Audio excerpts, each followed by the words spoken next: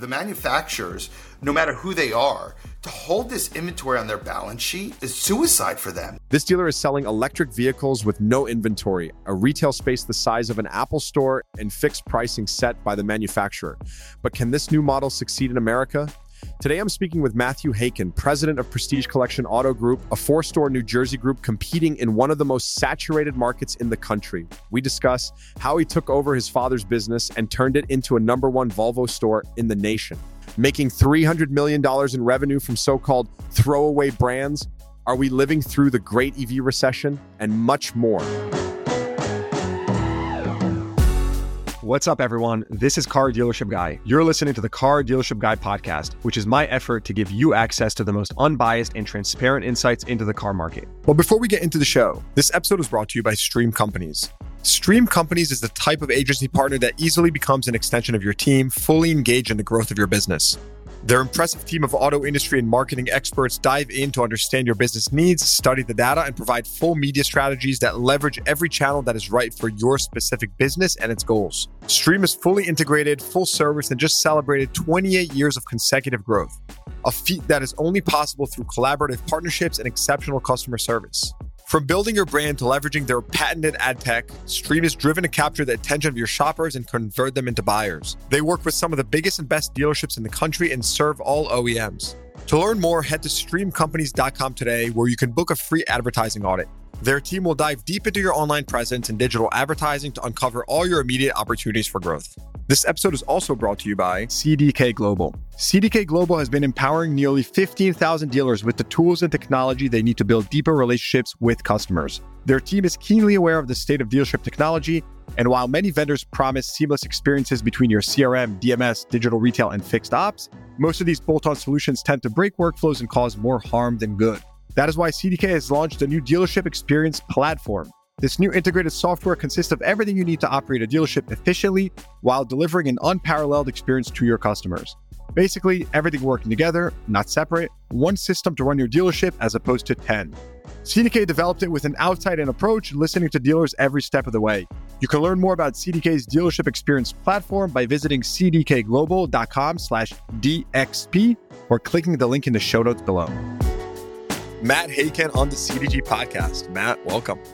Thank you so much. So excited to be here, especially after your reveal at NADA. Well done. It was amazing. Really, really awesome. The execution was out of the park. So yeah, happy to be here. Appreciate it, man. Thanks for coming by. I know you were there in the crowd. I did see you, so I really appreciate that. And I'm really excited about this. I think, when we were doing our research on you, your group, I think one of the most interesting parts here is the fact that you are a Polestar dealer. So I'm going to want to get into that, what that means, how that's different, why you even did that. I'm intrigued.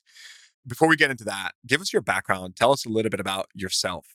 Sure. So I've been in auto retail now for 19 years. I got my briefcase the day after I graduated from the George Washington University in 2005. And my dad had one Volvo dealership, Prestige Volvo, on Route 10 in East Hanover. And I knew at 16 that this was the business I wanted to be in. My parents said, no, no, no. I said, yes, yes, yes. I had to be like undercover in college. Like I couldn't tell anyone I wanted to be a car dealer because my dad was afraid that all his managers would leave and they'd quit and he'd be alone. But I knew this is what I wanted to do. And yeah, so I've been doing this now for 19 years full time and have had up to 5 stores, added 4 more stores. And I love the car business. I love the people. I love the energy. I love the competitiveness. What attracted you to this industry? Because when I was your age, I was still in my head like, I'm just doing this to help my father. This is a stepping stone, right? My mom wanted me to, go corporate. I had applied for in college internships at JP Morgan. So why the auto industry? So like most dealers' sons or daughters, I grew up, washing cars, plowing and shoveling snow on snow days. I grew up all around the dealership. And it really wasn't until I was 16, I was invited to my first 20 group meeting. And a 20 group is a group of non-competitive 20 dealers that meet quarterly and go over a composite and benchmark ideas and best practices. But my dad invited me. He gave me a composite. And I was around this table with these bigger than life personalities. And I just fell in love with with these dealers. They were just like larger than life. And it was really that said, Mom, Dad, like, this is what I want to do. I just love the energy and I love their spirit. And my parents were like, absolutely not. You are not coming into the business. Go be a doctor, go be a lawyer. But no, this is not a business for you. So it was the people. And I just got sucked in and I wanted more. I wanted more. I love it. So tell us a little bit about your group today, right? How many stores do you have? How many cars a year do you sell, service? Give us the overview. We have 4 locations. We're right outside of New York City. It's a super, super competitive environment. We do about 300 million in revenue, 6,000 retail new and used cars, but a pretty small, flat organization. We have around 150 associates. And I'm like extremely hands-on. When you come into one of our stores, chances are you're going to see me sitting right on the showroom floor. I'm doing this podcast in a back office right now, but I'm never in an office. I am literally right in the center of the dealership. And you'll always see me there, feeling the pulse and the action of the store. And when I took over, we were a small Volvo dealership. It was a great business, sent me and my sisters to college, and I'm grateful for that. But really didn't have an F&I department, didn't sell used cars. It was a great business, but people just operated differently. And then when I came in and, I learned a lot. I fell on my face a million times, but I said, hey, this is not rocket science. I want to run with this. And I was really, really fortunate that my dad kind of threw the keys at me and said, okay, make what you could do. Give me a sense of your scale and your acquisitions throughout the years, right? Like, give us a little chronological timeline, because I want to drill into some of your acquisitions and understand how you came about them and more questions. So 2005, I take over my dad's store. I had a rep that worked for Volvo at the time and said, you guys are always going to be that consistent 40 car a month store. And so store is going to be the biggest store in the country. And that just got at me. And, within 2 years, we became one of the biggest Volvo stores in the country. And we've stayed there for the last 20 years. And we actually... Wait, you're the biggest Volvo store in the country today? Not number one, but we've been in the top 5 for at least the last 20 years. And there's been years that we've been number 1 and years that we've been number 2. And now we have 2 Volvo locations. But consistent, and really how I grew was... When I took over the business in 2005, Ford owned Volvo cars. Volvo, people thought Volvo was going to go out of business. People thought Volvo could have been like Saab. Like, nobody knew anything about Volvo. Volvo was the best kept secret. In every benchmark you ever saw, it was Lexus, the most profitable dealers, the best retention. But Volvo was really an incredible gem, and we didn't have the best product, but there was a way to make a business there. And like I said, like, many dealers, it was kind of one-dimensional. No F&I, no used cars. It was new cars. It was service. It was parts, and that got it done. And there's a lot of dealers out there today, and that's their playbook. And one thing I love about the car dealership industry is not everybody has the same playbook. Some people are huge wholesale parts guys. Some guys want nothing to do with wholesale parts. There's a lot of way to make up that 5% margin, as one of your previous guests said. It's a 5% business, but you can get there many different ways. So I come in 2005. I have this little store. I don't know anything. I was green as green could be. I had passion. I had energy. I really didn't know how to deal with people, and it was tough. It was tough. I had to build everything from scratch. I had a time early on where literally everybody left and went to one of my competitors. And then 3 years fast forward, we ended up buying that store and consolidating it and getting a lot of them back. But I mean, like, you name it. But again, like, I was so blessed. Like, I learned from all these mistakes. Like, there's a lot of people that don't get the opportunity to learn. And because I didn't have any of these positions, I had to learn firsthand. Like there was no F&I manager. I had to be the F&I manager. There was no used car manager. So I had to be the used car manager. So it took me, a year, 2, 3 years. I went to NADA Dealer Academy, and I wasn't And yeah, for anyone that doesn't know what that is, can you just give like a 1-sentence overview of what that is? Yeah. So basically, NADA is our big association, and one of the values and foundations is education.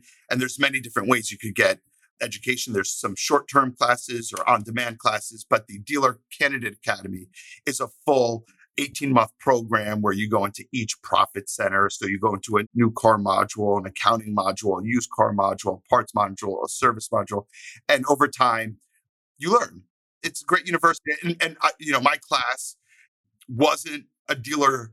They back in the day, they called it the dealer son class. I was with general managers, which that was really important to me. So these were people that have worked hard and their owner sent them and sponsored them to the school. So went to Dealer Academy right away in 2005.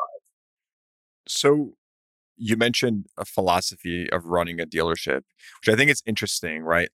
The dealership business just comprised of all these mini businesses.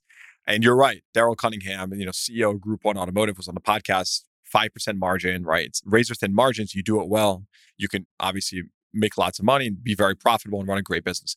What is your philosophy? You've scaled, you've acquired multiple stores over the years.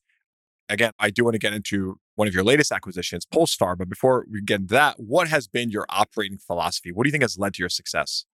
I think it comes down to the customers and going the extra mile. I mean, I was raised to every day pick up someone's car on your way to work. Drop off your car, let them borrow, take their car in for service. If everyone in the dealership does that, you have another 20 appointments a day. Like whatever a customer wants, we're going to deliver. So I was super, super focused on taking care of the customer. And I right away, I said, we're going to offer pickup and delivery. And this was in 2005. Nobody was picking up and dropping off cars. I wanted to give everybody loaners, regardless of where they bought the car. I mean, a lot of this stuff is so common sense now. But back when I first got in the business in 2005, and it's not like ages ago, but like it was like the loaner police. Like if you didn't buy your car from us, we're not giving you a loaner. And I'm like, that's insane. Like parts and service is 80% margin. Why are we not giving everybody a loaner? Why are we not offering to pick up and deliver for everyone? And, I went the extra mile for the customer. So that was number one.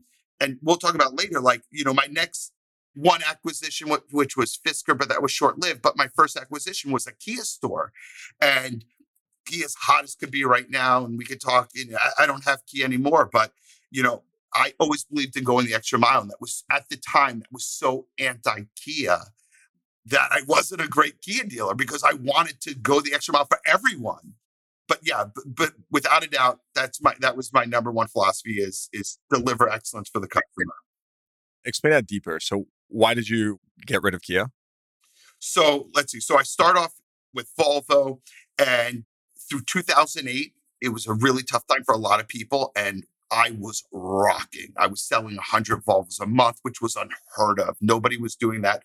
We were super profitable because we were lean and mean, and I was the guy running the entire show. So make it out of 2008, try to acquire another Volvo dealership. I get close, the deal blows up, and the broker looks at me and says, listen, he should have taken that deal, but there's a Kia store right up the block. It's a great starter store. Why don't you try Kia? And so I jumped on it. So I found the deal through a broker, and it wasn't a lot of money. And, I could get traditional financing through a bank. And Kia welcomed me with open arms saying, okay, this kid, and I was 30 at the time, this kid, he's selling over 100 Volvos a month. He's killing with Volvo. I mean, he's going to be the next, great thing with Kia, and he's going to sell 200 Kias a month. And yeah, and I was not successful. I fell on my face, and Kia was I love this because I think that there's just like we always hear about these acquisitions, these success stories. I feel like there's a lack of vulnerability. Yeah, no, I mean, it comes down to people. And, I had dreams to grow, and I had a super successful Volvo store. And then I tried to scale that, and I didn't have a bench. I was a one-man show at the time. I didn't have great people. I couldn't divide myself in two places at the time when it was really important that I was in both places and the face of the store. And at the end of the day, it comes down to people, because there are stores out there that kill it and they kill it because of the team and the bench. And that's another thing that I love about the car business. It really, at the end of the day, the brands that we represent, they're cyclical. They have good times, they have bad times. But if you have a great team of people, they'll be successful no matter what brand you're selling. And that was without a doubt my biggest mistake with that store. What do you think since then? Again, you've clearly been successful and I'm gonna have to assume you've had lots of learnings. But what do you think has changed the most in your business and the way you operate over the last decade to run today multiple stores and do it successfully? What has changed? Have you just been more focused on the people you recruit, or has it been operating philosophy? What is it? I think the entire my management team, my associates, we've kind of grown together. Most people started with me when I started in the business and started on the ground floor. And I've had to really trust them and train them and coach them and learn how to let people be successful. And that's the only way to do it. I can't be everywhere. It's impossible. And for me, it was really just getting the absolute best people and let them flourish and let them develop. And I'm super proud, my flagship store, the store that my dad started. I mean, right now we have a flat organization. So we have centralized accounting. That's where our office is. Everything flows through that store. But I mean, I have two women that run that store. That's one started as a sales receptionist, one started as a service receptionist. And they're strong, they're fantastic, and they're not perfect, but they've grown with me and they do an amazing job. And then I have really one person who's like my fixed ops director, operations manager, and he's really the only person that is still with me that started from before I was in the business a few years before. And so we really have a diverse group of tenured, young, female, male. It's a pretty diverse group. But again, like I learned that I'm not going to be successful without the people. We are in the people business, and that's my number one role. Tell us a little bit about your economics, across your group. So what are you seeing right now in terms of demand overall from consumers? How is business right now for you, generally speaking? We have a lot of inventory. And I know every brand is different, but the brands I represent, we have a lot of inventory. What are those brands again? Give us a rundown of all the I have brands. two Volvo stores, a Lincoln store, and Polestar. So we have a lot of inventory. We have a lot of exposure to EV. There's still some manufacturers that are still, have that balance of supply and demand. We have been back to volume, thinner margins, lots of inventory, and we've been that way for probably the last year. So what that revert to is we're back to pre-COVID 2019 business. To that extent. 100%. And we've been there for, I would say, most of last year. Most of last year was 2019 pre-COVID. And I see that going well into 24. Yeah. And I think you are a bit of an anomaly because you mentioned you are very exposed to EVs with your brands. So I think, I don't want to say an anomaly, but it's definitely impacting you more than might be impacting the average or other dealers. Tell me more about, in terms of margins, what has happened to your margins over the last year? What were they at? What are they at now on an average basis? Being right outside New York City, it's a very, very competitive pocket. Big volume, some of the biggest volume in the country. And again, so our margins have always been super competitive on the new car side of things. There's lots of dealers everywhere. I mean, you could get to about a dozen competing Volvo dealerships in about a 15-minute drive. Then in our market, it's a market that's heavily inundated with third-party brokers. So again, it's just a hyper competitive market outside of New York City. So those new car margins have always been competitive. I mean, What are they though? What are the margins on those new cars? I would say they're almost nothing, almost nothing. And that's just the business that we've always signed up for. We had an amazing bubble from 2022 where our margins were greater than they've ever been on the new car side. But I would say in tri-state, they've always been close to absolutely nothing.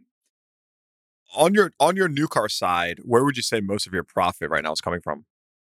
I mean, it comes from F&I. It comes from New Jersey still has a healthy dock fee.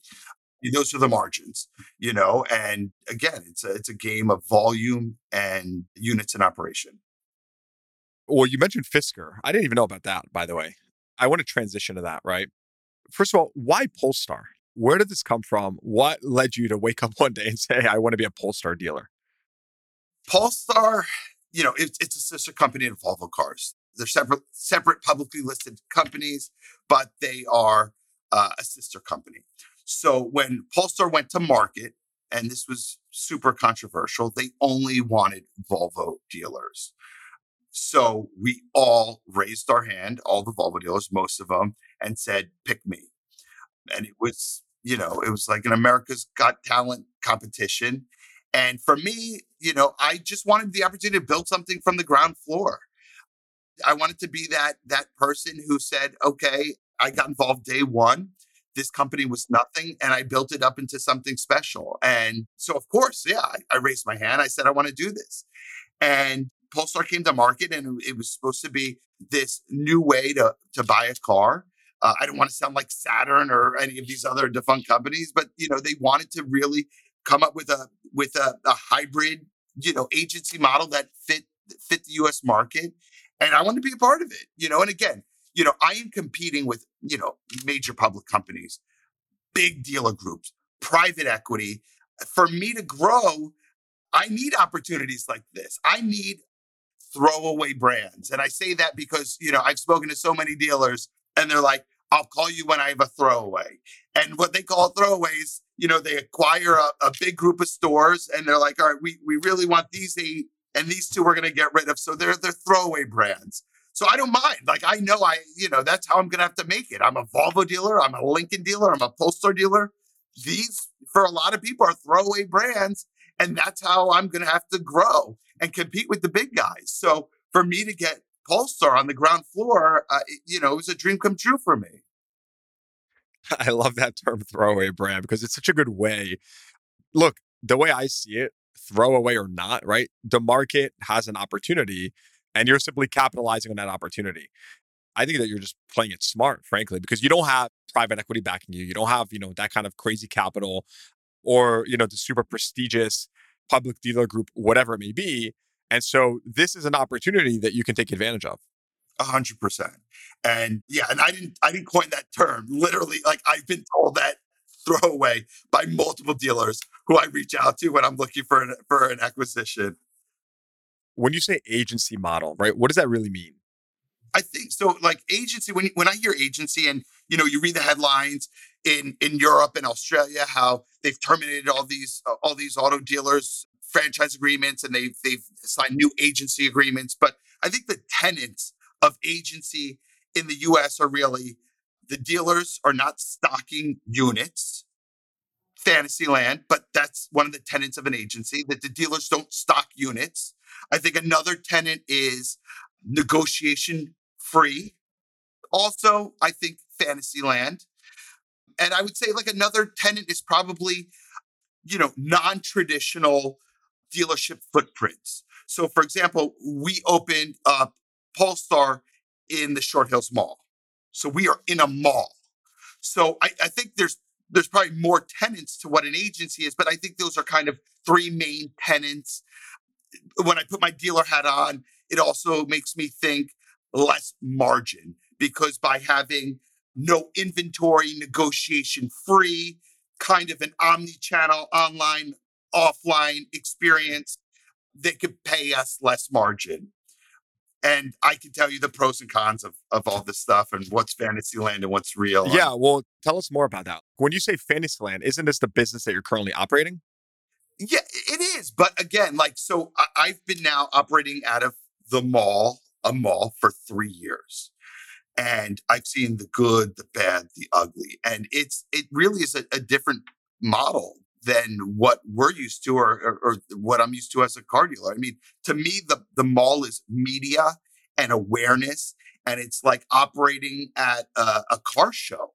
There's a lot of traffic, but again, these people are not there with their hat on to buy a car. They're there to get information and get brand exposure, which is fantastic. But by not stocking any inventory, it's presented a ton of challenges. First of all, customers aren't brand loyal to their local dealership, because at the end of the day, they would leave multiple deposits at multiple spaces within multiple states, and they would go with whoever got them the car first. Or they'd look for a car with a certain feature and who could get them that feature faster. So like not stocking cars, although it's our biggest expense, especially now with rates. I mean, our floor plan bills are crazy. I don't know if the U.S. consumer is there yet. And based on my experience, they're not. Like they want instant gratification. They want the car on the ground. During COVID, when there was no inventory and people were ordering cars, it was different. But now when supply is back, most people don't want to wait. And so that was a major learning. And then again, like we're in the people business. Okay. So attracting professional automotive executives that are in these car dealerships to the mall space is extremely, extremely challenging, because working at a mall is 7 days a week and it's long hours and it's tough. It's really tough. So we getting the best people, definitely a major challenge. And being negotiation free is another major challenge, especially when you're competing with, Tesla, and they're making these price changes dynamically on the spot. And you're dealing with, all these now traditional OEMs that are inundated with EVs, and they have to move these cars, and they'll take a huge loss just to get the cars off their floor plan, because there's so many more coming behind it. So yeah, it's definitely had its unique challenges. Sounds like it, but very interesting. Tell me more about, just from an economic perspective, right? How are you making money with the fact that inventory is not on your balance sheet? You can't negotiate. We haven't even touched on service, right? And not having a service department or a Polestar service department. Tell me, how are you making money here? So when we first opened up, we were rocking. Totally rocking. Woke up in the morning, we'd have the orders, we'd be selling cars. We thought we were, God's greatest gift. We thought this. And what were you selling? We were selling probably 60 to 70 a month. And half the orders were just coming in online. It was amazing. But it was a very, very unique time in the EV space. First of all, nobody had any inventory, ICE or EV. Yeah. What year? 2021 we're talking about? Yeah. This pre-Inflation Reduction Act. So the tax incentives were super generous to EV.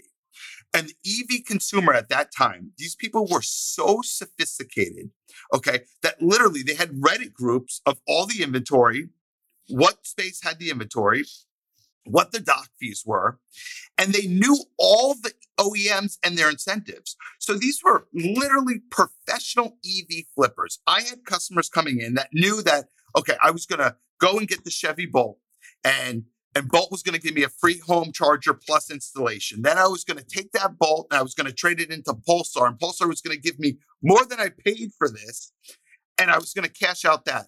And then I was going to take the Polestar and then I would flip that into a Kia or a Hyundai. I mean, they were literally trading the $7,500 credit because you got it, whether you leased it or you bought it, and it was unlimited. And they were using it to flip cars. They were so sophisticated. They were so much more well prepared than the average dealer or OEM. They knew everything. So it was a totally different time. And they knew that, as time was going on, the used values were just going up and up and up. And they were just flipping and flipping and flipping and flipping. And it was an amazing time. It was a once in a lifetime, time to be around. And, when I was in the business, one of my mentors said, Matt, I feel so bad for you. You're just never going to experience the good times like we experienced it. Got it off. And we just lived through an incredible time. And these buyers were just so sophisticated. And then, And so at that time, when you're selling 60, 70 a month, it's market's hot. How much are you making per car on a Polestar at that time? So I would say we were making around, I would say $3,000 to $5,000 a car, which at the time, because, it was through, I call Carmageddon. Right? That was below average at the time. Below average, but looking at pre-COVID numbers, we were of course, phenomenal. But again, yes. We're looking at it as we're not stocking inventory. We don't have easy sales done online. Heavy. We don't have these heavy hitter people, the people that we were hiring were coming over from the Peloton store, the Apple store. I'll tell you all about my findings with them because dealers stay up at night saying, how can I get these Apple people? How can I get these Peloton people? And they're great. But as far as like going the extra mile and that long-term relationship, they have a lot to learn. Fast forward out to today, what do the margins look like on a Polestar? So today, I mean, the EV market is just so competitive. And, there's people that'll tell you like, I don't want an EV, but I'll tell you firsthand, when there's a value proposition, they don't care if it's ICE or EV, they'll roll that car. They'll 100% get that car. And if the price is right. 100%. And, that's why I think, a lot of these manufacturers are backtracking on their EV aspirations because they know this, but when they put the math to what they need to where these cars really need to be, it doesn't make sense.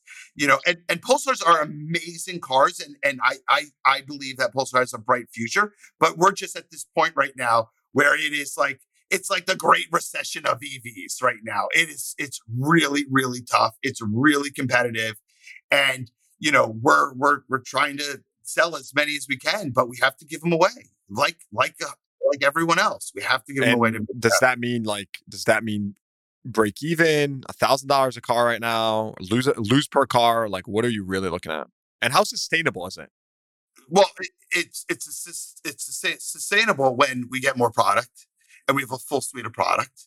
And then we actually, start to sell used cars and because again, regardless of the brand, okay, if you get an open point and it's a startup, okay, you don't have units in operation, you don't have service, you're looking at that open point as, okay, I'm going to sell used cars, I'm going to buy cars from the public, I'm going to sell used cars, I'm going to service those cars internally. That's how I'm going to make it. Nobody signs up for an open point and says, I'm going to put the key in the door and the customer's going to run in. Like we have to rely on other profit centers for that.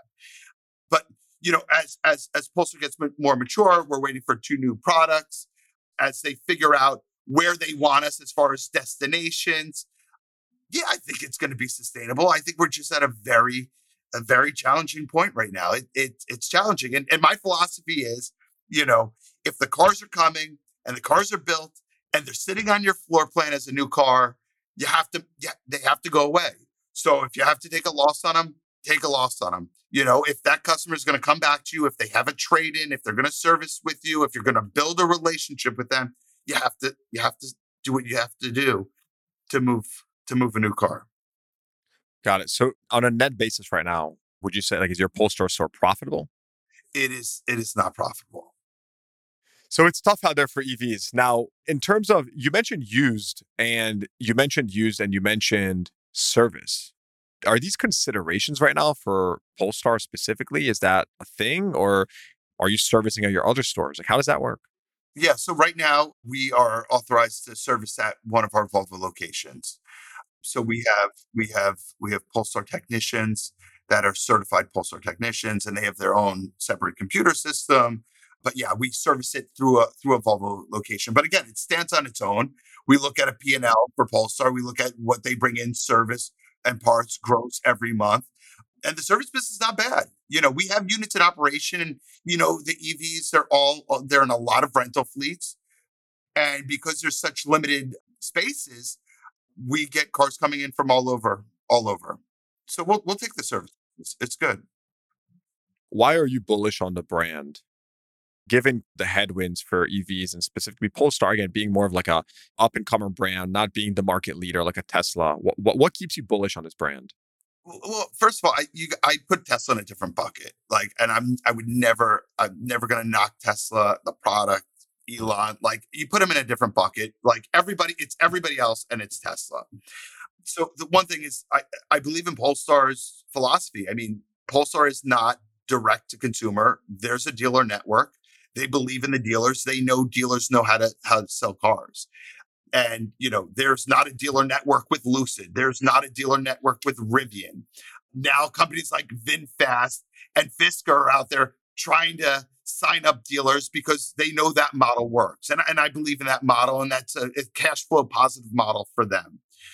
But I believe it. I've seen the product. The product's amazing, and we're selling products and we're putting it on the road. And the customers that are interacting with the products, they love it. They love the car. They love the quality, and it's going to be an interesting journey.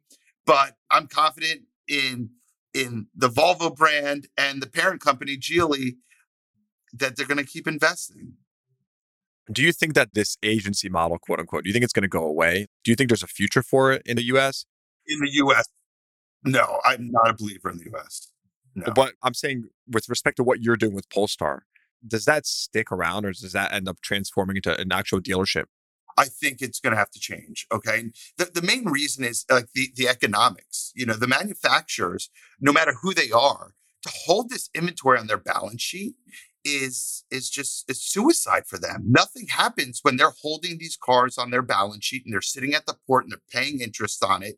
I mean, if you think about it, the relationship with the manufacturer and the dealer is the greatest relationship on the planet. They sell the cars to us. We pay them full price, negotiation free before these cars even get loaded on the truck. Okay. Then they load them on the truck. They drop them off at our dealership. We sell them for thousands less than what we paid for them. And then we hope to get that difference back. Those are rebates, incentives. We hope to get them back within 60, 90 days. And half the dealers don't even know how to apply for these incentives. So they don't even get them back. And we fund everything for them. As long as they have inventory, when they need advertising, when they need help, they pick up the phone and say, hey, I need you to take an extra few cars. We got to write the check for the sponsorship of the football team or the professional hockey team. I mean, they have the greatest business on the planet. And I just don't think they have the fortitude to hold these cars on their balance sheet. And then, I don't think they have the ability to change pricing dynamically or want to change pricing dynamically like Tesla does. Just think about how many customers they would piss off if everything was negotiation free. And then the next day they go and they just, change the price by a couple $1,000s. And then this neighbor paid this and this guy paid this. Like, put it on us, put it on the local experts. And I think it's a great model for them. And I think they're going to embrace it now more than ever. You said that, and I think what comes to my mind is when times are good, everyone gets greedy. And the manufacturers, because I think if a consumer was listening to this, they would say, what do you mean you're losing on these cars? There have been $15,000 markups for the last couple of years. And while that's true, right, there's also been the opposite now we're seeing, or historically, right, where the new car was actually, a loser for most dealers. Needless to say, yes, it's true that, when supply is constrained, of course, there were markups. But here's the thing, right? Manufacturers saw that times were good. And suddenly the agency model looks very attractive for a manufacturer because, hey, I can earn all that additional profit that the dealer is now earning on the sale. When times are not so good, suddenly it's not as attractive to retain that inventory and keep it on your balance sheet. Because just like the pendulum swings up, it swings back down. And again, and that's, car dealers, we've been there, we've done that, we're survivors. And, at the end of the day, so much as they have bailed us out of tough times, we're always right there to help them when they call, and that's how you have to do business today. The interesting part is that I think this was on my podcast with Alan Haig, but he mentioned that even when there were, auto manufacturers going bankrupt in 08, 09 and the whole Chrysler stuff, no dealer went out of business at that time. No Chrysler dealer, at least if I remember this correctly from my podcast with Alan Haig, which is fascinating when you think about it. Just how the businesses are, in a way, like insulated from each other. And it really, like you said, it's completely two separate operations selling to each other. All right. So I was at NADA, as we all were, a week ago, and I heard a good question that I really loved. And the question, I want to ask you this question, but today, do you consider yourself a new car dealer that happens to sell used cars or a used car dealer that happens to sell new cars? Specifically, I'm asking that with where you think we're heading into the next year in terms of market conditions. Listen, I am a new car dealer that sells used cars, but I love used cars. There are new car dealers that don't sell used cars, but I think that's a major opportunity. And I've always wanted like the manufacturers to just take some money and invest in their used car business, especially as you're seeing a major consolidation right now in these used car independents. And I've just had this philosophy, like those independents, and I like they have survived and built their businesses on our rejects. Okay. And I mean this with respect. 100%. It's not enough. 100%. We've taken our lease portfolios and our dealers don't want them. So then they take them and they sell them at auction and they get more money than they would get if they sold them to us. And like, these are our cars that we rejected, and we created all this value, whether it's fantasy value or paper value, but like we control that supply chain. And, I just think it's crazy. I mean, I love used cars. It's like the first area of the business I tackled when I first came to the business was, all right, we got to start selling used cars. And then everything, starts from a used car sale. So you sell used cars, your service and parts department grows. You finally have F&I managers that are lining up, dying to work for you because they want an opportunity to sell F&I on a used car. I mean, nothing stops. You make more trade-ins. Your look to book goes up. I mean, so like our dealerships, this doesn't work without used cars. So yeah, there's so much opportunity. And I think more of that is going to fall on our shoulders as you see more consolidation with the used car independents. So even me as a used car dealer, right? Knowing you have the right car for your market, it's everything. I think the reason I asked you that is because, again, you just mentioned that on a net basis at Polestar, you're losing money right now. And we know that there's margin compression on the new car side. We know that it's going to continue accelerating as supply continues growing across major brands. And so what are just the overall steps that you're taking to insulate yourself into this next year? Clearly, used cars is a big driver here, but can you just give us some specifics? Like, what are you focused on for the next year? I think I said this in the beginning. I mean, this year, more than ever, I need to make sure I have the absolute right people in every spot in our dealerships. I mean, so when times are easy, like you don't have to worry about your people because anyone could do it. But drill down on that. Like, I want to know from a profit center perspective, how are you looking at your business today? Again, like Polestar is a little unique because I'm kind of handcuffed. I can't leave the mall. I have to get it. I have to be in the mall. So I have to maximize that media. And again, with Polestar, I can't retail used cars out of the mall. Okay, so Polestar I'm kind of handcuffed with Polestar, and I don't know how you want to share this, but it's like I can't take unique steps at Polestar. Until they say, Matt, and I don't know if you want to share this, but until they say, okay, Matt, the mall's media, we're gonna get a group of product specialists just to handle the mall. We'll pay for it like a mobile billboard, and you could have a traditional dealership where I could line up EVs galore, because I love buying used EVs. There's some dealers that won't touch them. I love used EVs, and make it an EV used super center. I mean, that would be a dream of mine. And we would make money and we would lose money on the new cars, but we'd be a buying center and a retail outlet for used EVs, and that would work. But right now the setup is I'm kind of handcuffed.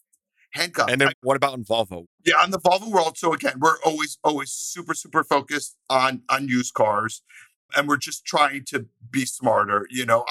My philosophy is really 30 days is the new 60 days. So we have to turn that inventory every 30 days. We have to minimize the cars that we're going to lose on and get rid of the cars that are loser cars. I mean, that's really our philosophy. And then again, for me, it's all about parts and service. I'm building an entire new service center for Volvo, Lincoln, and we're able to service Fords and do Ford warranty work for Fords. And that's my baby. We're trying to get open any day now. But again, like that's my focus. Very cool. What's next for Prestige Group? Are you looking at more acquisitions? What do you have in mind? So I'm always looking for acquisitions, but again, I want to maximize what we have. We have such a great opportunity. And right now, for us, it's these challenging times. Like that's when you get really lean and really good and really, really polished and develop your people. And we have a lot on our plate. Volvo's rocking. They have some new product coming out this year. they're growing in service and parts. So, I'm definitely laser focused on just improving what we have now, and we'll see what happens down the line. I love to hear it. Do you think you're going to get your kids into the business? That's a great question. So I have 4 kids, 11, 9, 5, and a year and a half. And I would love it. I'd love it. My 5-year-old son is just a car nut. He loves cars. Yeah, knows every brand, he's a car guy. But I would love it. I mean, listen, I love, this is my passion, and it's fun, and I love everything about the car business. Awesome. I absolutely love that. Matt, it's been really, really interesting. I love the Polestar insight. I haven't had a discussion like this on the podcast yet, so it's super, super interesting. I want to thank you for coming on. We'll put links to your dealer group at the bottom. If anyone wants to check it out, visit it. You've been super transparent with us, so I'm sure people will appreciate it. I definitely appreciate it. So anything else on your mind before we wrap up? No, thank you. I love what you're doing. I wrote this privately, but I'll say it here, like, you are definitely the voice of the dealer right now. And what's amazing is, like, the previous voices of the dealer were like self-appointed, and you've been appointed by the people. And I think that's just so amazing. And I think it's awesome that you're bridging the gap between dealers, vendors, and the public, and uncovering what an amazing industry this is. So you'll motivate someone at home to say, hey, I want to be a car dealer when I get older. I want to work in the car business. So, like, I really think it's amazing, and I'll keep pushing your message as much as possible. You're the man. Appreciate you. Thanks so much for coming on. It's been super fun. Appreciate it. All right. Hope you enjoyed that episode. Please give the podcast a rating, consider subscribing to the show, and check the show notes for links to what we talked about. Thanks for tuning in. I'll see you guys next time.